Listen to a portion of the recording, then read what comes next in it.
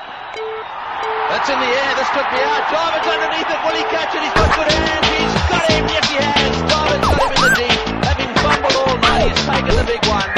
It went miles in the air, he ran around, that was a good catch. Couch Talk.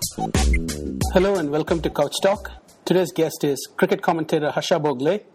We talk about the preparation that commentators do before matches, the quality of on-air TV commentary, and also about the lack of discussion on the spot fixing scandal on air as the issue surfaced. Welcome back to the show, Harsha.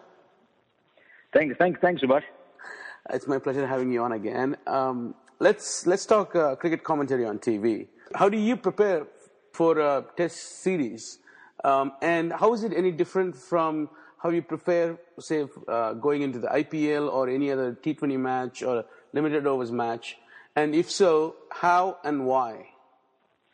You don't prepare specifically because you're actually seeing scorecards and you're following cricket, so you have some idea of what is happening. You've got stats people on the ground. So you don't specifically sit and prepare like you do for an exam anymore. But you suddenly think, oh my God, Dhawan was on the 2004 under-19 World Cup, wasn't he? Let me see who else was on it. And you just go and check. But you don't actually sit with a set of questions. The other thing is that in India, a lot of us commentators have been pampered by the likes of Mohandas Menon. And I don't want to sound like a fan club, but I reckon he contributes to commentators' performance by 25, 30, 35%. Because you know that people like Mohan are around, you tend to not prepare as much. Let me be completely honest.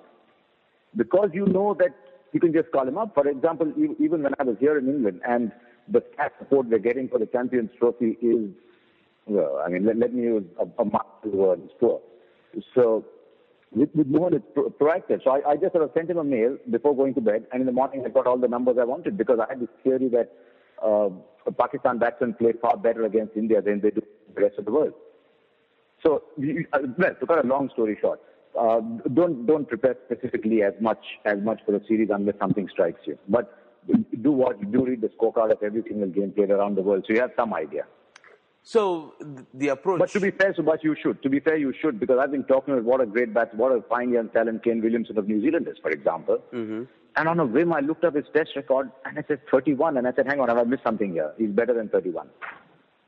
So things like that hit you sometimes if you don't prepare like for an exam.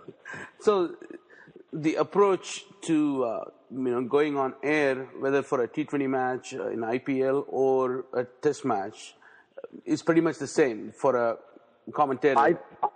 IPL I do at the start of the season because there's so many players.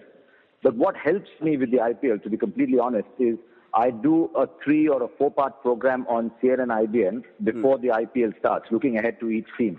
When I'm forced to analyze every team, because I have to do it on air.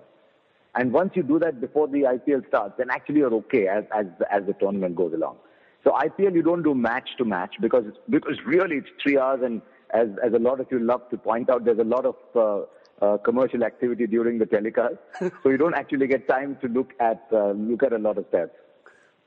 I always like to compare how cricket is run from an administrative point of view, how it's played, how it is described to the fans, so on and so forth with other global sports. Since I happen to live in the US, I try to compare with a commentary in the NFL or NBA or a baseball game, which kind of 3.5 hour game, people doing the entire commentary. You have one color guy, you have one guy calling play-by-play. Why don't we see that in a T20 match, say in an IPL? I mean, I believe we saw some setup similar to that during the Big Bash League, I believe on Foxtel, where they had a 2-man team for the entire duration of a match, a T20 match. Fair call. Fair call. I've not watched the baseball game. How long typically does a baseball game run? About the same time as a T20 game? Exactly, yeah. I don't know. But do we talk too much on radio? Maybe, I don't know. But on cricket, I don't know. But we came down from 5 to 3 1 year in the IPL, and I don't know. The producers didn't seem to like it too much, so they went back to 4, and 4 works all right. Anything more than 4 is a waste of time. But here at the Champions Trophy, we've got for tomorrow's final and indeed for the semis, we've got 9.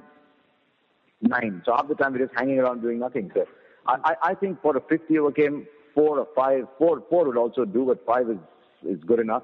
And for a T20 game, I don't even mind 3, so that if the viewers don't like a particular combination, for example, they might say that, look, Harsha and Sanjay is a pathetic combination, man. We want to escape it. Mm-hmm. Then if there's a third, then you at least have rotating combinations. No, my question is even more fundamental. Why even have so many people? Just have, especially in a T20 match and IPL, have 2 people do the entire game. That's it.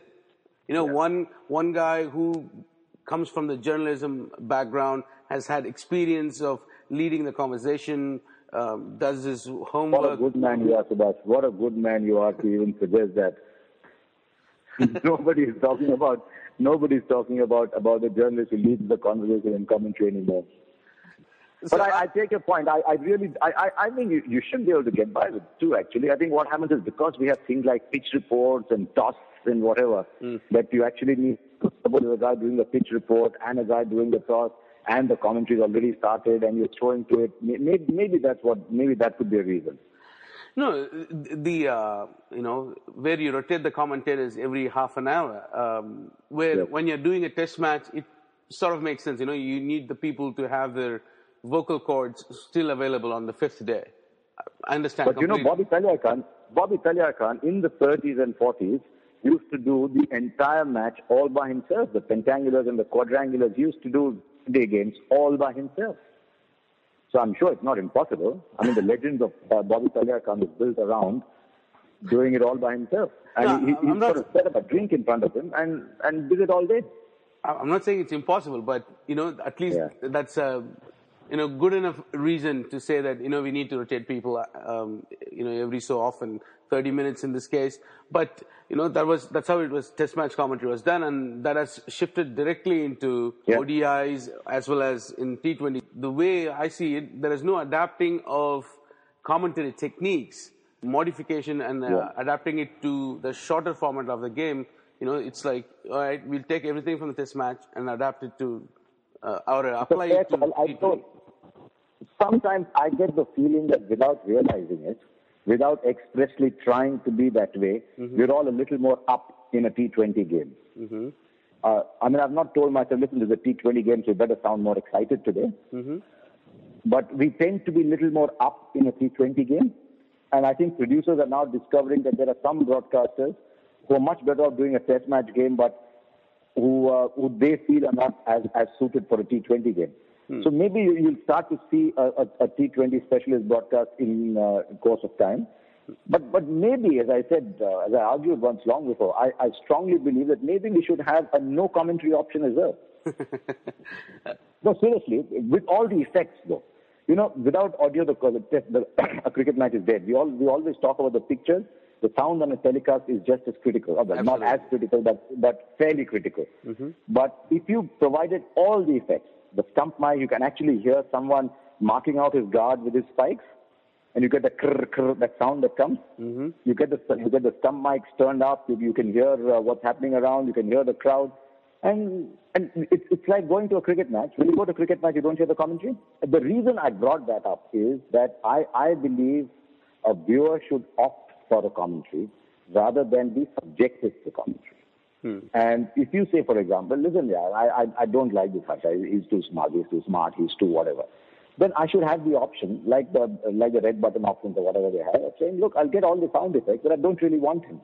And then for me personally as a commentator, if people are then listening to me, then I'm feeling top of the world, man. It's because it means that people are listening to me because they have a choice, not because they don't have it. True.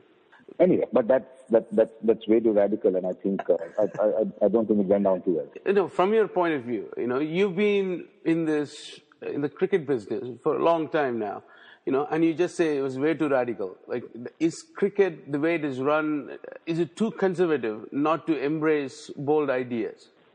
It's a good call. Do you, for example, like mic'd up fielders? Which was something that even that came about 10, 15 years ago. But do you like mic'd up fielders, for example? Do you like a fielder or a wicketkeeper or a slip trying to tell you what happened? We do that sometimes, and people start saying, look, he dropped the catch because he was talking to you. Which is not strictly true. But, We tried that. I mean, Shane Warne was telling me day before yesterday, he actually loves being mic'd up while he's playing cricket. Of course he does. Yeah, I mean, and he plays the gallery a little bit, but I mean, that sequence where he got someone out saying, this is how I'm going to bowl to him, this is how he's going to get out, it's television gold, isn't it? Yes, absolutely. I think it was Brendan McCullum. Yeah. It's like with any on-air commentators, there are some good ones, really good ones, who actually bring value to the commentary. So if you're going to pick any Tom, Dick and Harry and mic them up on the field, I don't think it adds anything to the broadcast. I'll tell you, during the IPL, sometimes you're told so-and-so is mic'd up, and you've got to look at each other and say, right, in whose segment is this coming on? But some of them are really good, but some of them, I don't think we should do it if we are merely fulfilling an obligation. And that's what it has come. I mean, it's. I have been watching and then trying to take notes during watching a IPL match, and how much it's on. While watching an IPL game, are we learning something new about people who watch games? No, what I was saying was that it's how much it's on cruise control. It's IPL came in new, this new format, all this exciting, great, but that's also a very formulaic. It's like a desi masala movie. 5 songs, 3 fights, 2 emotional scenes, 1 comedy set. That's exactly how broadcast has become. I mean, it has become a science rather than an art.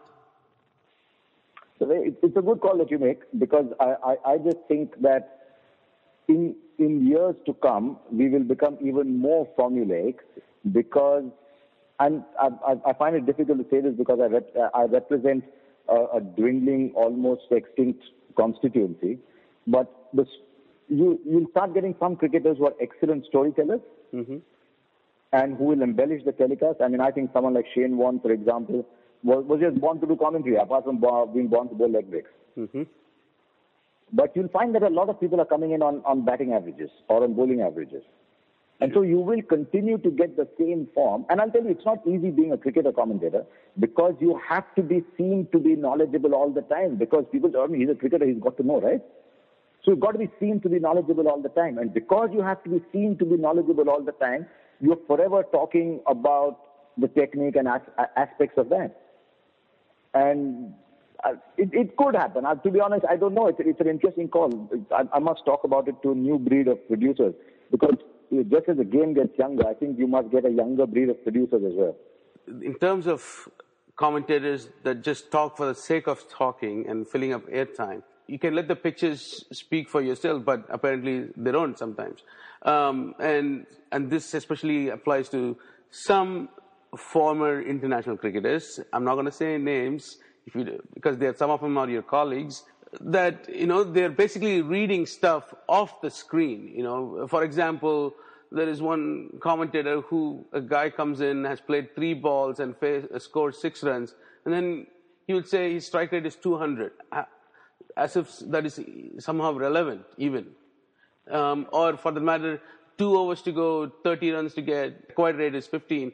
When it does make sense to tell fans or the audience that the required rate is 15 with 5 overs to go or 7 overs to go. I'll tell you what's happening. I'll tell you what else is happening. I've long believed, and that's something I learned in my formative years, that all telecasts are producer-led, not commentator-led. That the producer is sort of controlling the way the game is progressing from the commentary box or from the production, what to show. The cricketer will, or the commentator will sometimes tell the producer, this is what I want to see, and then he'll show you that. But if the commentator is just on an indulgence trip, or if the commentator is getting dull, the producer actually says, listen, let's move on from that topic. And on good telecast, that does happen. Even if you've taken 1,000 wickets, the producer will say, listen, let's move on to another topic. This is getting tired now. That is the job of the producer, because commentators can sometimes forget that they have to stay relevant all the time to the people. They can get carried away by a story they're telling. It's the producer's job to say, listen, I think the story is getting a little labored now. Let's move on. But the younger producers that are coming in are sometimes starstruck. If you're a 35-year-old producer, you've come into this because you love sport. And suddenly there's Shane Warne and Wasim Akram doing commentary. And you've grown up thinking, wow, man, I paid to watch these people, and you've been a fan. Can you suddenly tell Shane Warne and Wasim Akram, listen, cut the waffle, let's move on, guys? So we're seeing a trend where producers are in awe of the commentators, and that should not happen, and hopefully that will change again. There's a question from a listener, Shyam. What incentive exists for a commentator to do a good job for the viewers? Do you know of instances where a commentator has been fired or demoted for doing a bad job on air? I mean, when contracts end, with some commentators, contracts are allowed to lapse, for example. I think you'll find that the Sky commentary team today is a bit different from the Sky commentary team of 5-6 years ago. Mm-hmm. Or I think the 9 commentary team is going through a metamorphosis now with the colossal rights amount paid. I don't know if that will change the commentator as well. But sometimes contracts are allowed to run out. But if players are picked on current form, then I have no problem if commentators are picked on current form. And that is why if there is greater interactivity, I often ask executives, television executives, what kind of feedback do you do at the end of a year? Say you've done, there's been a domestic season with 7 test matches, 10 one-days, 12 T20 games. At the end of that, what kind of assessment do you do? And I've not always got the perfect answer to it, I must confess. You brought up the names of Wasim Akram and Shane Warne, and I mean, as cricketing legends who are in the commentary box, that a producer could be a fan of. If Wasim Akram is talking about fast bowling, or from his time playing international cricket, I'm sure every single cricket fan would be all ears. But it is excruciating in other times when he's just reading stuff off the screen, But he's Wasim Akram. He's a legend of cricket. Of course he is. I know what you're saying, because the other day I was on the ground at the Oval, and we were talking about Dale Steyn. I don't know if you get to see the wraparound shows that we do for Indian audiences, but they were talking about Dale Steyn not playing and why cricket balls are not swinging, and this whole issue of why England are getting reverse swing. And Michael Holding was sensational, and Wasim was talking about how he says, if you're getting reverse swing, you have to do it only a certain way. And if you're trying to tell us that nothing happening with the ball, I don't agree, that kind of stuff. But when he was talking about that, he was excellent. Yeah, and I get the point he's making. So then, for the audience, it's like, if you want the good, you have to take it with the bad. But tell me why. Let me ask you a question. Why is commentary such a debated topic? I haven't got down to it. Obviously, I don't mind because it allows me to earn a living. Mm-hmm. But why is commentary so hotly debated among the fans? Why are commentators given such a lot of importance? Because I think it has to do, it's only my opinion, of course, I think it has to do with the kind of sport cricket is. It is a cerebral sport. And the commentator's job is to help us understand, make us think about the sport. And is that what it is? Is that what it is? Or is the commentator's job just to make, just to add to the enthusiasm? Does the commentator have to be a teacher? I think I think cricket has sufficient enthusiasm. The crowd noise that comes through the TV is sufficient enough to get us all excited sitting in our living rooms. And I don't think commentators have to get really excited about it. But I think to help us understand the nuances of cricket. I'll give you an example. A great example of commentator as a teacher. Something that someone like me would never have picked up. I'm doing commentary with Shane Warne, and suddenly he got all excited. He was like a little kid who'd just seen his favorite chocolate in the store and was sort of tugging along at his mother saying, I want that, I want that. And he was jamming every button he could see, trying to tell the producer, give me the first ball of this over and put it alongside any other ball that you want. That's fine, but I need the first ball. Mm-hmm. And then his eyes were twinkling, and he said, you know what, I think I've just spotted which ball Jadeja bowls quicker through the air. Exactly. And then we put a split screen. Now, here's a great example of a commentator as an educator. Yeah, absolutely. But that cannot happen every minute of a telecast. That is true. You'll probably get 5, 6, maximum 10 moments to those. Like, for example, the other day, Sanjay was telling me when Kusal Pereira got out, he just threw a line just like that. And he said, when the ball is new, you play straight drive, not a cover drive, because the bat is a little angled when you play the cover drive. Just wait to play the cover drive a little bit more, a little bit longer. Now, you'll get few moments like those. Those are educative moments. But I think sometimes commentary can't commentary overdo the education bit? I mean, I don't think you can overdo it because, as you said, you're getting only so many moments like that during a match. But I'll tell you something else. I'm sorry I keep interrupting you, but I suspect I'll forget what I'm trying to say. I think we represent a very small, not a very small, but a relatively small segment of the total watchers. I mean, I know you and a lot of your friends who are on the net together and who have very strong, often very acerbic comments about the way things are done.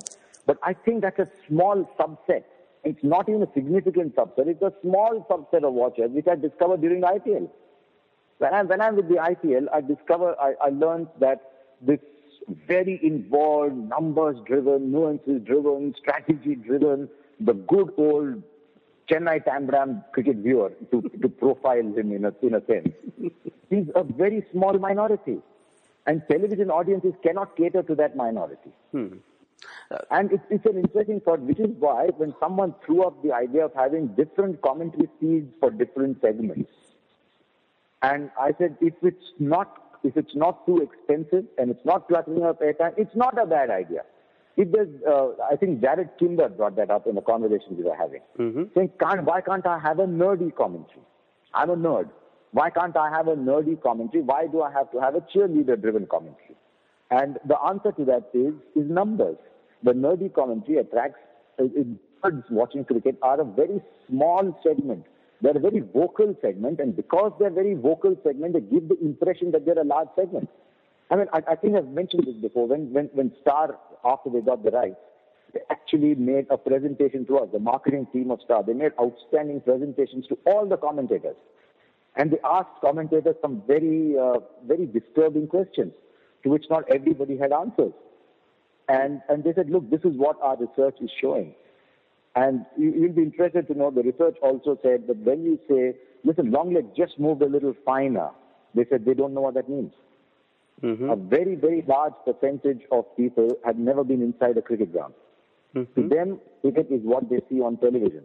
So if you say, he's just moving mid-wicket squarer, they say, so what does that mean? So that is the overwhelmingly large segment that television has to cater. I mean, I believe this conversation that you're referring to happened with Kimber and Sharda Ugra and Nitin on the Cricket Force Huddle show. He did. But the one I'm talking about, what Star is mentioning to us, So going back to that, we are a small subset who care how cricket is narrated to us and all that. But then are we to believe that subset is to as well. The broadcasters do not care for that subset? You need to be catered to as well, which is why sometimes we tell one-size-fits-all telecast. And to be honest, I don't know the answer, what the economic viability of a one-size-fits-all telecast is, because I've never actually worked on the business side of a telecast. But it's like saying, okay, if there are some people who want very high-quality petrol at 100 rupees a litre, but the Janta will only get Chalu petrol at 50 rupees a litre, is it viable for us to sell 2 lots of petrol? Or does everyone therefore have to buy 50? Now that is a business decision. I guess that, and that... It's like segmenting a product. I mean, I can sell shampoo at 2 rupees a sachet, and I can sell shampoo at 8 rupees a sachet, but I'll only sell the shampoo at 8 rupees a sachet if it's worth my while selling it there, if that segment is large enough. Now, I believe that at the end of the season, I'm sure Star has got some very, very bright, young people in their telecast who do numbers really well, and I'm sure they'll work out those numbers and tell us. But Sony do the numbers too, and Sony's numbers are telling them that for IPL, that is the way to go. The question, I believe this is what you mentioned, I guess you're paraphrasing from one of those meetings, that the broadcaster, the producer, they want to grab the attention of the housewife going from living room to the kitchen. Among other segments, yes. Yes. I don't know what that says about what the media thinks of the Indian housewife, but if that is your technique to grab the attention, why isn't that technique used during a test match? We see that during IPL where there is over-the-top, loud commentary, but we don't see that in a test match. I'm sure you always want to grab the attention of the housewife on the other segments of the population going from one place to another in their house. Unless research is showing that this is the only form of cricket she's watching, and she isn't watching that. So if research is showing, for example, that you need a Johnny Lever kind of person in a pot boiler commercial. And it's not always the same parallel. I'm just giving an example. But you don't need a Shyam Benegal film, because the mass Janta is not going to watch a Shyam Benegal film anyway. So then I'll put Johnny Lever in a Manmohan Desai film, but not in a Shyam Benegal film. I think that might be a fair parallel. To be honest, I'm just speaking as it comes to my mind. So maybe that is what it is, and it is the hardcore, slightly arrogant cricket lover who says, "Look, I know cricket, and you must respect my knowledge as well." It's a bit like the old Test match lovers who think that there should be no T20. Because you understand the game very well, you want a commentary and a broadcast that is tailored to your level of intelligence, but you might be a minority. And I think some of us, me included in that list, are grappling with that and figuring the best style is. I mean, I can see changes in my broadcast style coming along as well over the last 5-6 years, because we're all uncertain about where we should be going. I don't think I understand cricket completely or anything of that sort, and I don't have that uppity attitude. Some of your friends do. I'm sure they do, and I can't defend. I'm not defending them either. No. But I have nothing wrong with that. I have nothing against them. They're entitled to their point of view. It's just that maybe it's a generation thing, that the different points of view were expressed politely, and now they're expressed rudely. But no, what I'm trying to say is that you narrate what you see, or you build a story around it. Whatever you do, don't take me for granted. You don't have to insult my intelligence. Whatever little there is of my intelligence, don't insult it. Don't take it for granted. But I think the difference between the parallel I gave you and cricket is that you don't want to see Amar Akbar Anthony, or you don't want to see Andaz Apna Apna, or whatever. You don't want. No, Andaz was a better fit. Suppose you don't want to see Ye Jawani Hai Diwani, but you want to see something else. You have the option. Correct. Where in cricket don't have the option, so that is where my earlier parallel is not strong enough. So, on commentary, another question comes from Sriram Giri, and in sense of fairness, I need to put this to you. Do you think commentators get unnecessary flack on social media and other things, on Twitter, etc.? Do you feel that there are too many people are talking to you without really understanding what they're talking about? It's part of the territory. If you want people to like you, if you want people to recognize you, if you want people to give you a good television contract, it's part of the territory.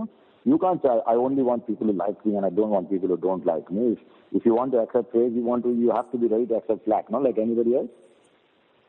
So yeah, there are some days when you get bothered and hot under the collar, and some days you think, why are they saying this to me?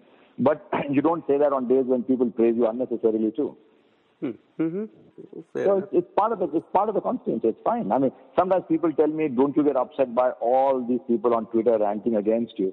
And I said, no, because I'm not jumping with joy and hitting the ceiling, because there's a larger number than those saying all kinds of nice things to you on Twitter as well. So it's part of the constituency. If you want to be in that zone, then you have to be willing to take everything. Okay. I want to talk, bring up a new topic, and this will be our last topic of discussion for now. Yeah. And several listeners of the show sent in this, and I'm going to highlight two names, Chandan and Shoaib. And this has to do with the spot fixing controversy that broke out during the IPL, recent IPL. Why was... I believe even Cricinfo and Wisden India carried some articles which... to the sense of the deafening silence. Yes. Of why didn't any, ex-cricketer that's on the commentary team or other commentators express concern over the matter on air? There was, if at all there was any mention of it, was severely limited. I believe I heard Ravi Shastri mention it a few times. That's about it. And people are entitled to ask that question. They're perfectly within their rights to ask that question, because they are stakeholders in our game. And if they're upset, they're perfectly entitled to ask that question. The question is, what is the right forum for it? On a live telecast of a cricket match, especially an IPL game where there's such a lot of cricket happening, can you build an argument? Can you explain? Do you have the time to do it? Is that the right forum? I'm not convinced myself if that is the right forum to talk about something like that. Number one. Number two, in my case, I can't speak for the others. In my case, I had a contract with IMG, who are the producers of the IPL, that I cannot be on television or print in any form. So in fact, I hadn't seen that clause. Actually pulled out of my writing commitments on Times of India and on CNN IBM, because there was a clause in that contract. Now, my Cricinfo writing contract in Indian Express predated that, so I could continue doing that. But I think there was an understanding that till the end of the IPL, or till the end of that period of the contract, that there wasn't a specific clause saying you can't speak against 1, 2, 3, 4, 5. But there are certain clauses built into every single contract. If you're an engineer on a dam site, there are clauses built into your contract. So which is why the first article I wrote after the end of the IPL was about 2,000 words long. And I had to request people to carry it in full because I wanted to state everything that I felt on that issue. So in my case, I didn't think it was fair for me to do it till the 26th, but I said what I had to. But Suhas, there's one other thing. Sometimes in these matters, we react very quickly, but you have to know what you're talking about. On the whole spot fixing thing, we still haven't seen evidence. So if I had come out and said, you know what, this guy Srishant is a moron, and Srishant whatever, and I discovered later that the Delhi police were wrong, suppose. And then where do I hide? Where do I have to go? So people, for example, told me that you went very soft on Azharuddin because he was a friend of yours during the match-fixing controversy and that you protected him. I said, wow, man, you think I'm powerful enough to do that? That's excellent. People think I'm that important. But I have not met bookies. I don't know how match-fixing happens. I don't know. I mean, I know a little bit of how spot fixing happens from what I read in the papers, but I have not ever been approached by anyone to contact somebody. So I do not know enough about the subject. I know a little bit about cover drives, I know a little bit about leg break bowling, but I do not know that much. So can I come out and be seen to be a spokesman? Yes, we should all condemn it, and which is what we did, which is what at least some of us did as soon as the IPL got over. But I think fans are perfectly entitled to ask that question, and it's something that television companies and other people have to look at on how do you address stakeholder concerns and address questions that game stakeholders want to be asked. What was the exact clause you mentioned about? I don't remember top of my head. I'm just waiting for my son to finish becoming a lawyer so he can read my contract.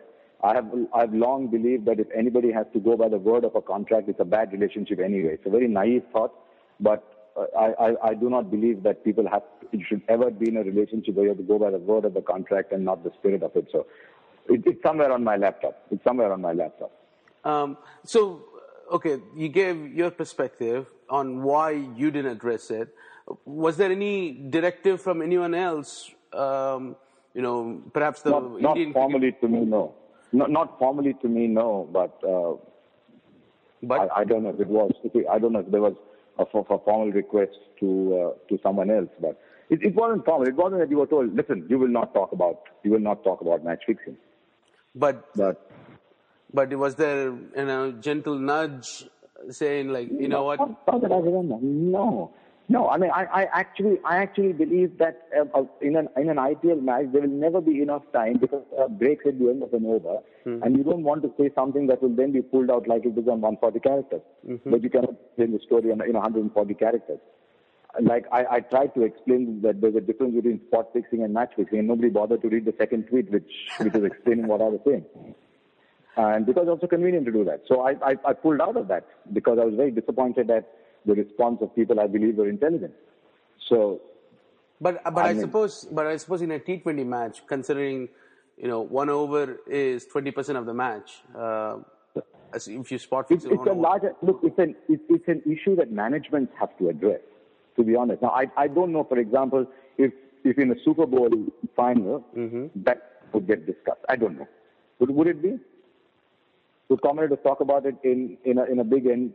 If the Yankees are playing, whoever. Absolutely. I mean, if Yankees and Red Sox are playing and there was some shady stuff had gone on, or for example, players that use steroids and stuff like that, and I believe it's fair enough for the commentators to basically have the discussion. Basically, what they're doing is they're engaging the audience in it, right? So. Though that makes the assumption that all commentators are as knowledgeable and have the best point of view. It's a point of view, but don't expect it to be the definitive point of view, because commentators know the game. They don't always understand the business of things that go around it. Mm-hmm. So, for example, in the whole spot fixing issue, it was not a cricket reporter's job. It was a legal and crime reporter's job. Mm-hmm. What sections are they being arrested under? I'm not an expert to say whether arresting Srishant under Makoka or whether arresting Srishant under the cheating something or gambling something. I don't know. I'm not competent to say if that is right or wrong. So it wasn't, once the arrests were made, it was no longer a cricket reporter or commentator's area of knowledge or area of expertise. So you could have one of us going on saying, you know what, he should not have been arrested. Hang on, we don't have the expertise to talk about that. So the moment it goes outside that field of play, people tend to assume that we are knowledgeable, which is not a bad, I don't mind people thinking, but we are not always the most knowledgeable about it. So, I mean, I understand there are reactions, emotions, and not always correctly placed. A lot of them are misplaced, of course. But voices being raised are good, and I buy that one. Definitely voices, because you ensure that things don't get buried, and you add to public opinion. To that extent, I understand. All right. On that note, Harsha, thank you so much for spending time with me this morning. No problem. I hope I can get you again soon when you get back to India. Yeah, let's do it. What all we need are open minds. And absolutely. As long as there are open minds and people are willing to say they're right or wrong, that's fine. I mean, I find someone I'm willing to say I'm wrong, but the people who think I'm wrong are not willing to say they're wrong sometimes. That's okay. All right. As I said, it comes with the constituency. I've benefited so much from being on cricket television. That if someone doesn't like me, that's fine. No, not everyone can like. I mean, people don't like Lata Mangeshkar and Amitabh Bachchan. Where are we? Well put. Thank you. Yeah. Okay, yeah. Take care. That's in the air. This could be out. Jarman's underneath it. Will he catch it? He's got good hands. He's got him. Yes, he has. Jarman's got him in the deep. Having fumbled all night, he's taken the big one. It went miles in the air. He's never run. That was a good catch. Couch Talk